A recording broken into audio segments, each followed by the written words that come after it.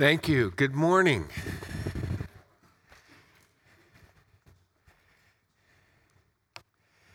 This morning, again, we're in the parables of Jesus, simple stories, daring truths. This morning, we're in Luke chapter 17, verses 7, 8, 9, and 10.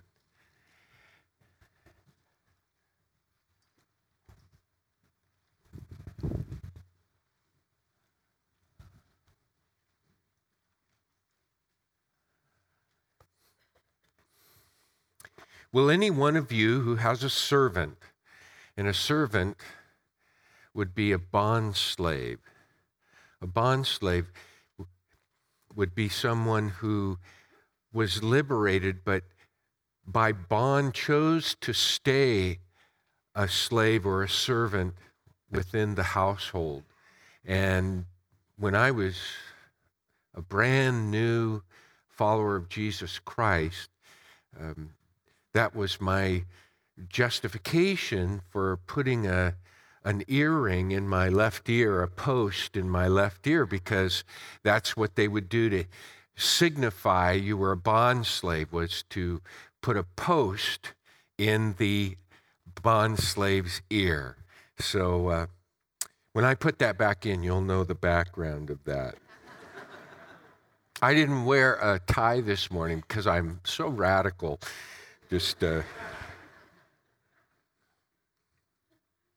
Will any one of you who has a servant or a slave plowing or keeping sheep say to him when he's come in from the field, "Come at once and recline at table"?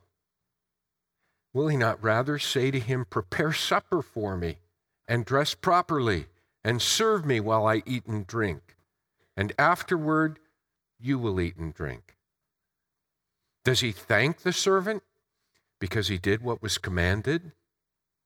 So you also, when you have done all that you were commanded, say, "We are unworthy servants. We have only done what was your duty." One of the greatest lessons I have learned, and that I am learning, is this. And it has to be put this way, for at least in my experience. Learn to love the results of obedience. Learn to love the results of obedience. I continue to prod myself or to think in that framework. Learn to love the results of obedience. That's doing what's right. And of course, the irony is that we never know what those results are. But when we do what's right, when we obey the Lord, which is my personal application, that applies to all other situations and people, I can rejoice in doing what's right. I can do it with a sense of expectancy and hopefulness. I can do it as unto the Lord, even when those results don't serve me. This lesson, or at least kind of the realization that I hadn't anticipated. Obedience was just duty and obeying, and there was no suspense, no expectancy. And I realized I was missing that. And it was through a time in my life when I was speaking at separate times, but it was kind of accumulative, speaking out of the book of Jonah, and then the life of Joseph from Genesis 37 and following. And it was in the experience of Jonah and the experience of Joseph that it really hit me that I hadn't learned to love, to embrace, to welcome the results of obedience, whatever those results may be. That the most important thing was being obedient unto the Lord, doing what's right. The striking example is that of Joseph in chapter 39. You probably remember the story. Joseph was the youngest of his brothers, and his brothers resented his popularity with his dad.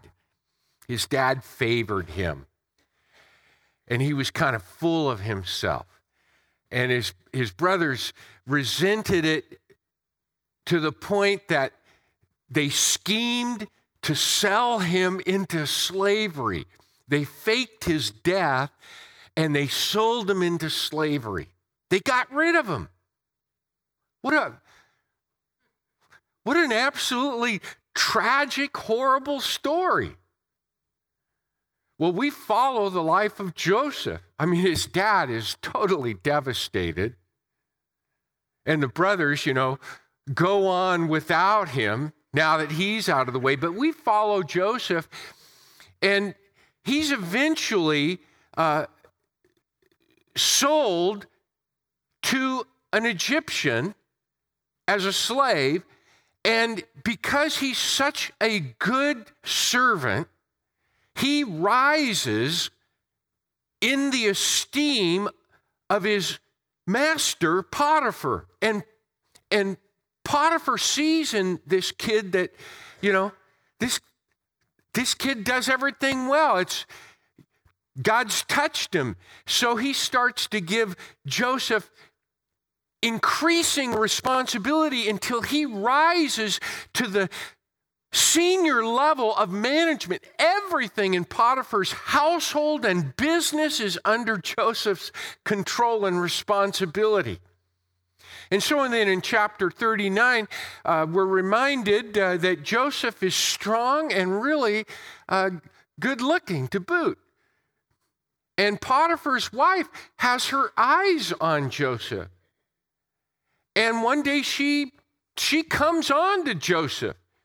And Joseph, he says, whoa, I can't do that to my master. This isn't the right thing to do. And she keeps after him, and so he finally runs, and she grabs his cloak off of him, but he runs. And I'm thinking, wow, that is so hard to do. He did the right thing. He did the thing that honored God. He did the thing that honored his master. How many of us would have that fortitude, that commitment, that strength of character, that integrity to do that right thing? He could have gotten away with it. Nobody maybe would have known.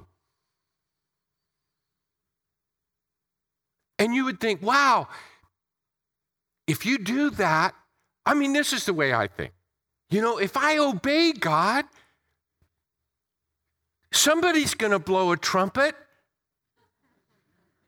Somebody's going to say, whoa, man, you did the right thing. You did the hard thing. Somebody's going to bring me up in a sermon. But nothing of the kind happened like that. In fact, everything went wrong. Everything.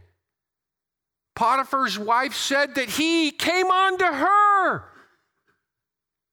She didn't play by the rules. She lied about him.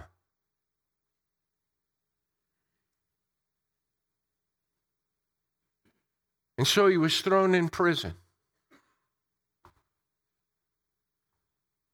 And you see, that really hit me because I thought he did everything right. He obeyed his master. He honored earthly and heavenly Father. And he ended up in prison. And I know how this works. At that point, then we say, I'm walking away from God. I'm not trusting him anymore. Look what it gets me. Boom, man, that hit me. And that story, if you will, is played out in the life of Jonah. It's played out throughout Scripture.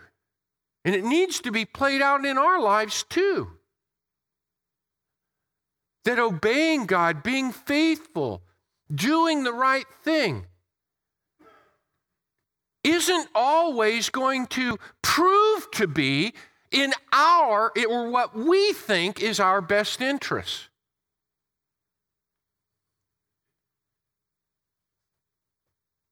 In other words, if I don't factor into my faith that the results are God's and not mine, I'm actually trusting and obeying God only for my personal gain and advantage.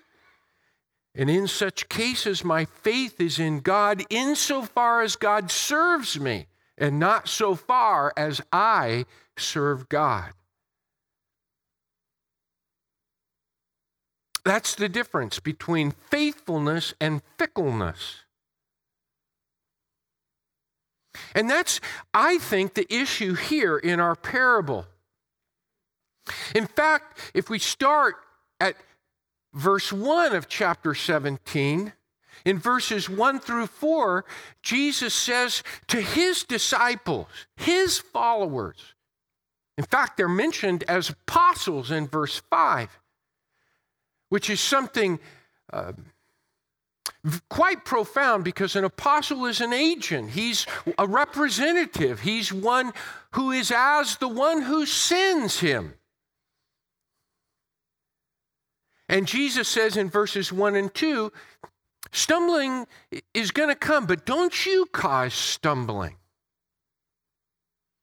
And then in verse 3, he says, listen, if a brother or sister sins, you need to confront that. You need to address that. And then in verse 3 and 4, you need to forgive. You need to forgive any sin. Cause no sin, confront sin, forgive sin. And then verse 5 comes, and this is what the disciples say. Increase our faith.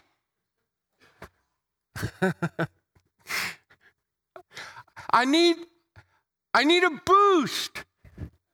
I need to be augmented. I need a supplement. It's kind of interesting because the Greek word is the word from which we get our English word prosthesis. I need another arm to do this. I need something special. I need something more. Lord, do you expect me to cause no sin?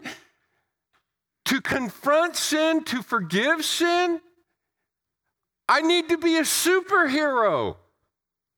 Well, that might be overstating it, but the point is, we're not equipped to do this on our own. We need something more. And Jesus says, you don't need more faith. If you had the faith of a mustard seed, when I was in Israel in October a couple years ago, we actually ran into mustard seed, and I held those seeds, and they're so small. Smaller than a flea. He says if you had the faith of a mustard seed, you could uproot this mulberry, which were notorious for their deep-rooted difficulty to uproot. You could uproot this mulberry and throw it into the sea. In other words, you've got enough faith right now to do things you don't even need to do, like uproot mulberries and throw them into the sea. Here's what you need. You need a good dose of obedience. You just need to do what you're told to do and realize you've got all that it takes. And that's the emphasis of his parable. In this parable, and basically this parable consists of 3 rhetorical questions.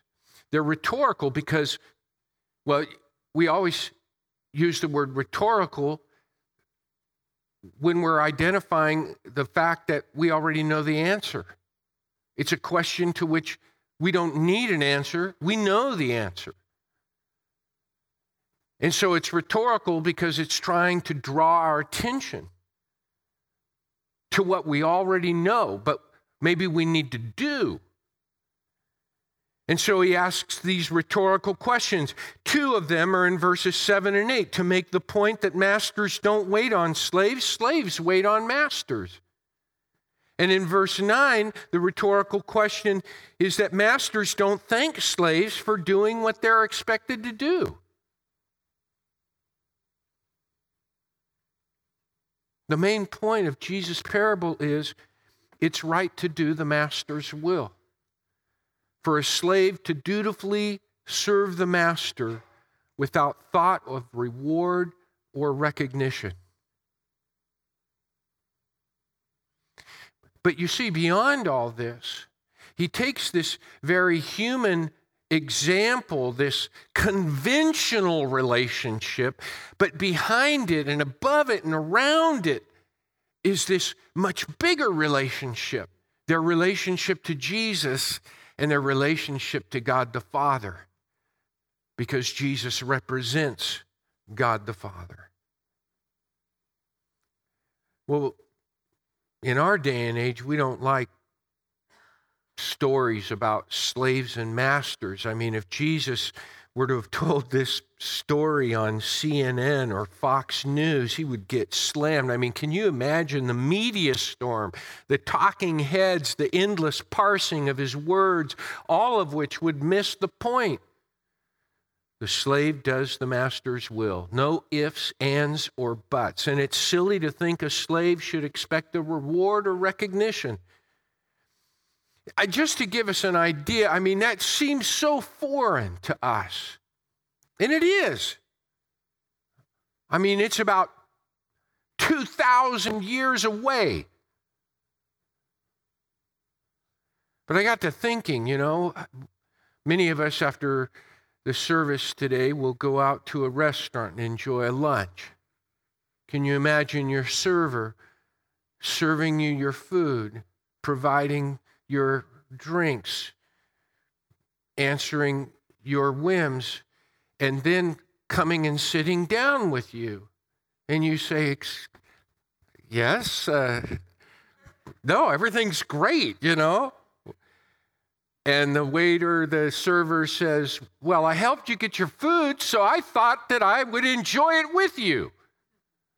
We would just think that, we'd be flabbergasted. And if we posed it as a question, is that the kind of thing you expect? You'd say, absolutely not. Some of you are in the market for a house, and you use a realtor to help you get that house, to, sort out all the issues, to find it, to sort out all the financing and everything. And there, escrow clears, you get title to your house, you're moving in, and your realtor shows up with his own or her own moving truck. Well, I helped you get it. I just thought I would enjoy it with you. We'd go, what? So, it's not so crazy for us to get the point, even if it's a story that's really alien to our own experience. Of course, Jesus does not treat people like slaves, nor act like a slave master. In Mark 10:45, and this is found in other Gospels as well, Jesus said, I came not to be served, but to serve. It's pretty remarkable. I came not to be served, but to serve. In fact, in the Gospel of Luke, in Luke chapter 12, verse 37, there's a parable that we'll look at called the parable of the waiting slaves. And the master arrives, and the slaves are waiting. They're alert. They're ready for him. And when the master enters, he says, blessed are those servants whom the master finds awake when he comes, truly I say to you, he will dress himself for service and have them recline at table, and he will come and serve them. That's turning the whole convention of the master-slave relationship on its head. And then in John, the Gospel of John, chapter 13, it isn't just a story, it's what Jesus actually did. He himself dressed for service and washed the disciples' feet. And he got to Peter, and Peter says, "This is going too far, Jesus. You're not going to wash my feet. I mean, come on. That's embarrassing. I don't even want to show you my feet. I've got them tucked under my robe." And Jesus says, "If I don't wash your feet, Peter, you have no part with me. You have no inheritance with me. You do not belong to me." This is so crucial to who I am and who you must become and who you are to be. If you're to belong to me, if you're to bear my title, my name, who I am, you still don't want me to wash your feet? Peter says, "No, wash my feet, wash my ankles, wash my knees, wash all of me, head to toe, because that's what I want to be about." You see, if we're unwilling to obey him as our master, we won't serve others like our master. If we won't obey him as our master, we won't serve others as our master. Jesus serves others, who came to serve, who serves slaves. That's the bigger background. And it's what Jesus is asking his disciples when he ask them, cause no sin, confront sin, forgive sin. And they say, "Oh, we need a little extra, Jesus. We need some incentive. We need a booster. We need a power pack. We need superhuman abilities here." And Jesus says, "You don't need superhuman abilities. You don't need more faith. You've got all the faith you need. You know what you need? You need to obey me. You need to do what I'm asking you to do. You need to trust me. You need to follow me. You need to step out and just do it." And that's what this story's all about.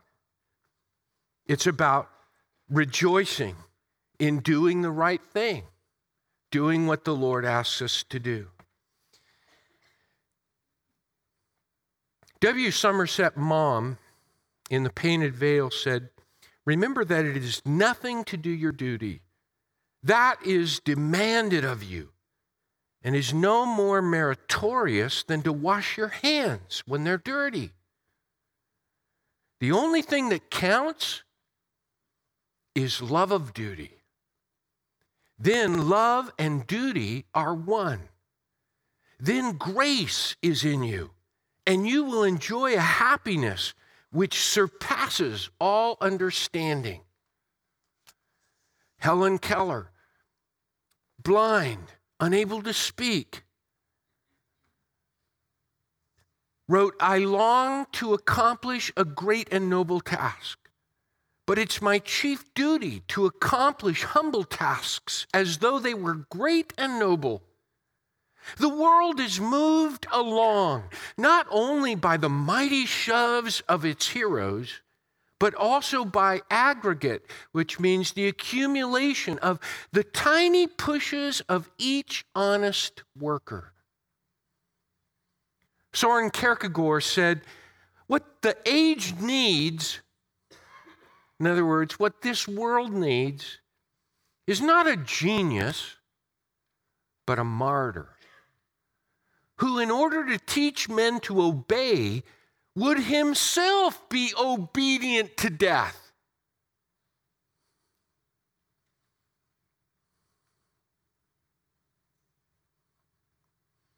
Not one of us wants to be obedient to death. But what Kierkegaard is saying is, if we just be obedient, we'd have more influence than a genius. And if we are called to martyrdom, we'd be ready. Learn to love the results of obedience. That's all makes all the difference. And you know, when we do it as unto the Lord, that's the compelling thing. Then the Lord makes obedience a responsibility. You know, I was thinking, and I don't mean to be tricky. I know when we use the word responsibility, it's a long way from this. But when you look at the word responsibility, you know what the big part of that word is? Response. Response. Faith is a response that personalizes accountability. It says, I'm going to take ownership of this.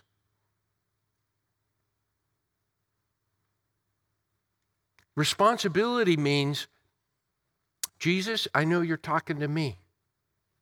I know you're talking to me. I love Proverbs 3, 5, and 6. Trust in the Lord with all your heart. Lean not on your own understanding. In all your ways acknowledge him. He'll make straight your paths. That takes obedience. Trust rolls over into obedience. He can't direct anything unless we're responsive. Parents understand this.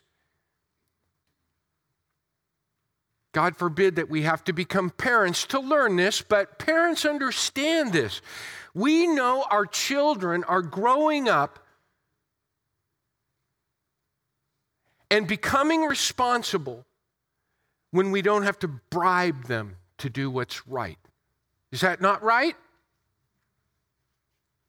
We know our children are becoming adults and responsible when we don't have to bribe them to do the right thing. And that's what God wants out of us, spiritual adults. It's interesting, and Brian gave me this Dallas Willard book, Hearing God is the main title, and the subtitle is Developing a Conversational Relationship with God. And when you read the preface, you don't get very far when he says these words, what God treasures in those who intend to serve him. And right after that, he gives this parable. And that's the cornerstone of the entire book. Let me give you the title of the book again, Hearing God, Developing a Conversational Relationship with God. To really attune our ear to him, we've got to do what he asks us to do, or else we're not going to hear him. In 1964, March 13th, 1964. I remember it. It was all over the news. And as a young 11-year-old kid, it really hit me. Catherine Genovese, known as Kitty, was making her way from her car to her apartment when she was attacked just outside the doors of her apartment. And her screams were heard throughout the neighborhood, her screams for help. It's reported that well over 30, they've actually put a number on it, but it's over 30 people heard her screams and her cries for help. And no one came to her aid. No one even called the police. And it's kind of even horrified, just made that word up, by the fact that At one point, the murderer was scared away, and then he came back. It went on for 90 minutes, and the whole country was horrified and confused. How does that happen? And two social psychologists, John Darley and Bibb Latané, they set out to figure this out. How is it that all those people could witness this and ignore it? How is it that those people, so many, could hear her cries for help and do nothing? And their studies and their research gave the answer. It's called the bystander effect, or the Genovese syndrome. They found that responsibility is proportionate to the number of people present. So, for example, if Jesus just spoke to you, 85% of those that Jesus had a one-on-one conversation with would respond and be responsible to what he asked. 85%, not 100 you'd think, but 85%. If 2 are present, 62%. If 5 are present, 31%. In other words, the next time you're talking to a group of 5 and you ask them to do that, well, that means 1.5 people are going to respond. Jesus doesn't want his church to be a crowd of bystanders. He wants his church to be disciples united by his word. And when we take it personally, that's the beginning of responsibility. When we say, you're speaking to me. And we don't say, well, I'd be happy to if I had something more, extra faith of some kind. If you made me into a superhero. And Jesus is just saying, no, you don't need, you've got enough. All you have to do is step out and do it. Trust me. Let me be the master. You be the servant. You be the disciple. The Lord makes it a responsibility. The Lord makes it real without recognition. We do it because it's right, not because there's a reward or recognition. And I understand how important motivation and incentive and reward and applause is to what we do. And often it kind of encourages us to, make it real. I remember early on in our marriage,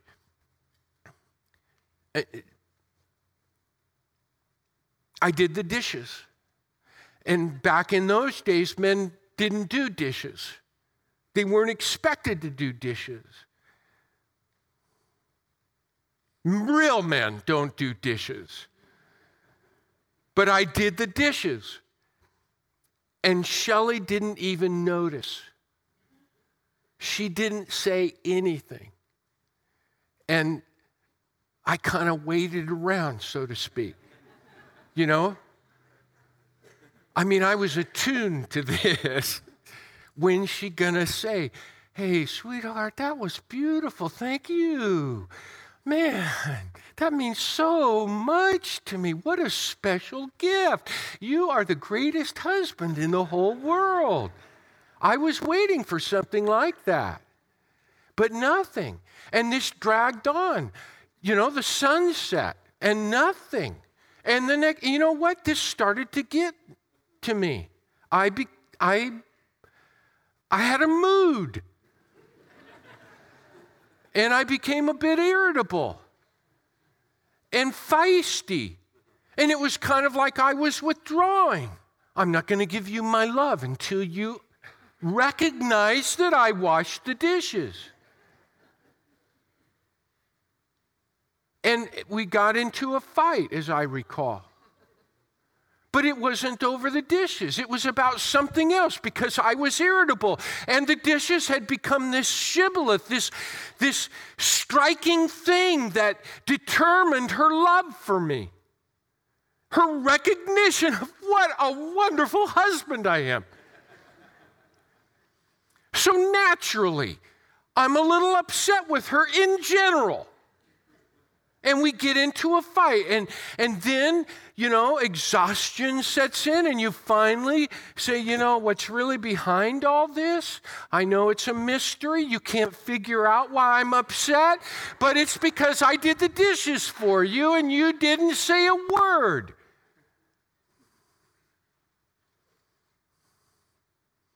And Shelley said, why do I have to thank you for doing what you ought to do?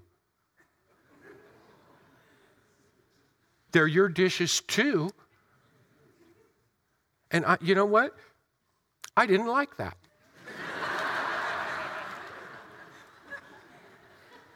But deep down, in a corner,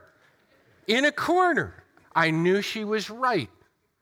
Even if other men didn't have to do dishes, I knew she was right.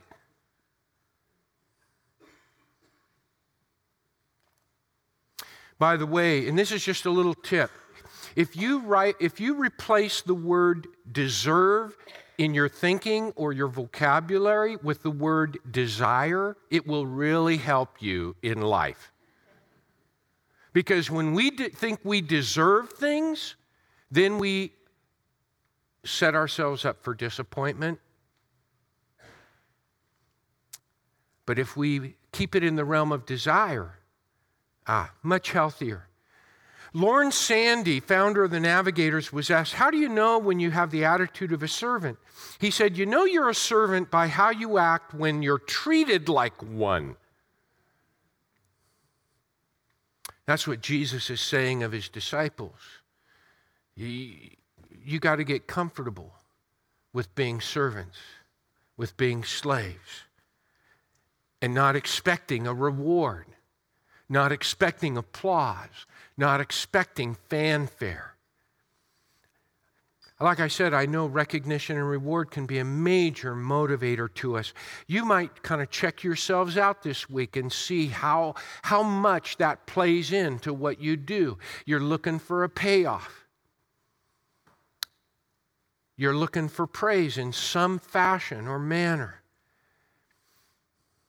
And I really wrestled with that this week because I want to see us motivated by the Lord. And I wanted to come up with some inner insight to help us, become more devoted and desirous to really find some joy and virtue in doing what's right. And I could only come up with this one thing: do it as unto the Lord. Do it as unto the Lord. He deserves it. He's worth it. And if he isn't all of that in your heart and life, then you're missing out on the greatest motivation revealed in history and eternity. And the Lord makes it a routine. Note the words, when you've done everything you were told to do, and we have only done our duty, which is to say we have only done what we ought to have done. How many heroes, how many first responders, how many Sully Sullenbergs have we heard say, I'm no hero. I was just doing what I was supposed to do, what I was trained to do. When they say that, does it diminish the way you see them? Does it somehow diminish or shrink the importance, the rightness, the virtue of what they've done? It doesn't at all. And you know what's interesting is they say, this is what we've trained for. This is what we do every day. Every day, every day, this is what we do. You notice that? They became heroes because they did that day what they do every day. In other words, they're heroic day in and day out, but they're thrust into the limelight, into the spotlight by circumstances and the opportunity to do their duty. And if you can get that, it'll change your life. It won't change just yours. It'll change the lives of those around you. The people you live with, the people you go to school with. It'll change everything. You know, it's interesting that in Genesis chapter 50, verse 20, a lot has happened at that point in Joseph's life. And his brothers, after their father dies, they're afraid that Joseph is going to reveal himself to be someone that he hasn't up until that point. They think he was just honoring their father. And so they're scared because he's now the viceroy. He's like the vice president of Egypt. He's got all the power. And they come to him and they ask forgiveness for what they've done. And Joseph says, "You meant it for harm, but God meant it for good, to save the lives of many." If you and I could realize that God is going to take our obedience and do things that we can't calculate, because the things that he wants to do aren't measured by our own lives. It's an extraordinary vision of who we are in Jesus Christ. And we're more than just slaves. We're the people he's using to make a difference in this world. Will you stand with me?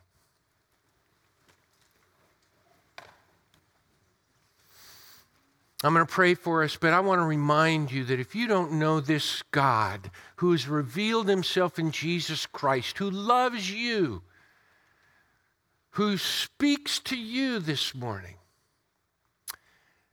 after I pray, I'm going to be up here at the front with elders and their wives and pastoral staff. If you'd like to talk to me or others, if you'd like to pray with us, to pray for yourself, pray for someone that's on your heart this morning, pray for God's leading and direction and wisdom in your life, whatever it is, we invite you to come. God bless you this week. Let me pray for us. Gracious Heavenly Father, to rejoice in your will, to do what's right, is such a sweet invitation. It's really a privilege. We just have to have the attitude of those who trust you so completely that we're willingly your slaves. That's a hard lesson for us in this world of me. We pray, Father, that you'll gently teach, guide, and direct us this week. Show us the wonders of following you and its great joy. We pray this in Jesus' name, and all of God's people said, amen. God bless you.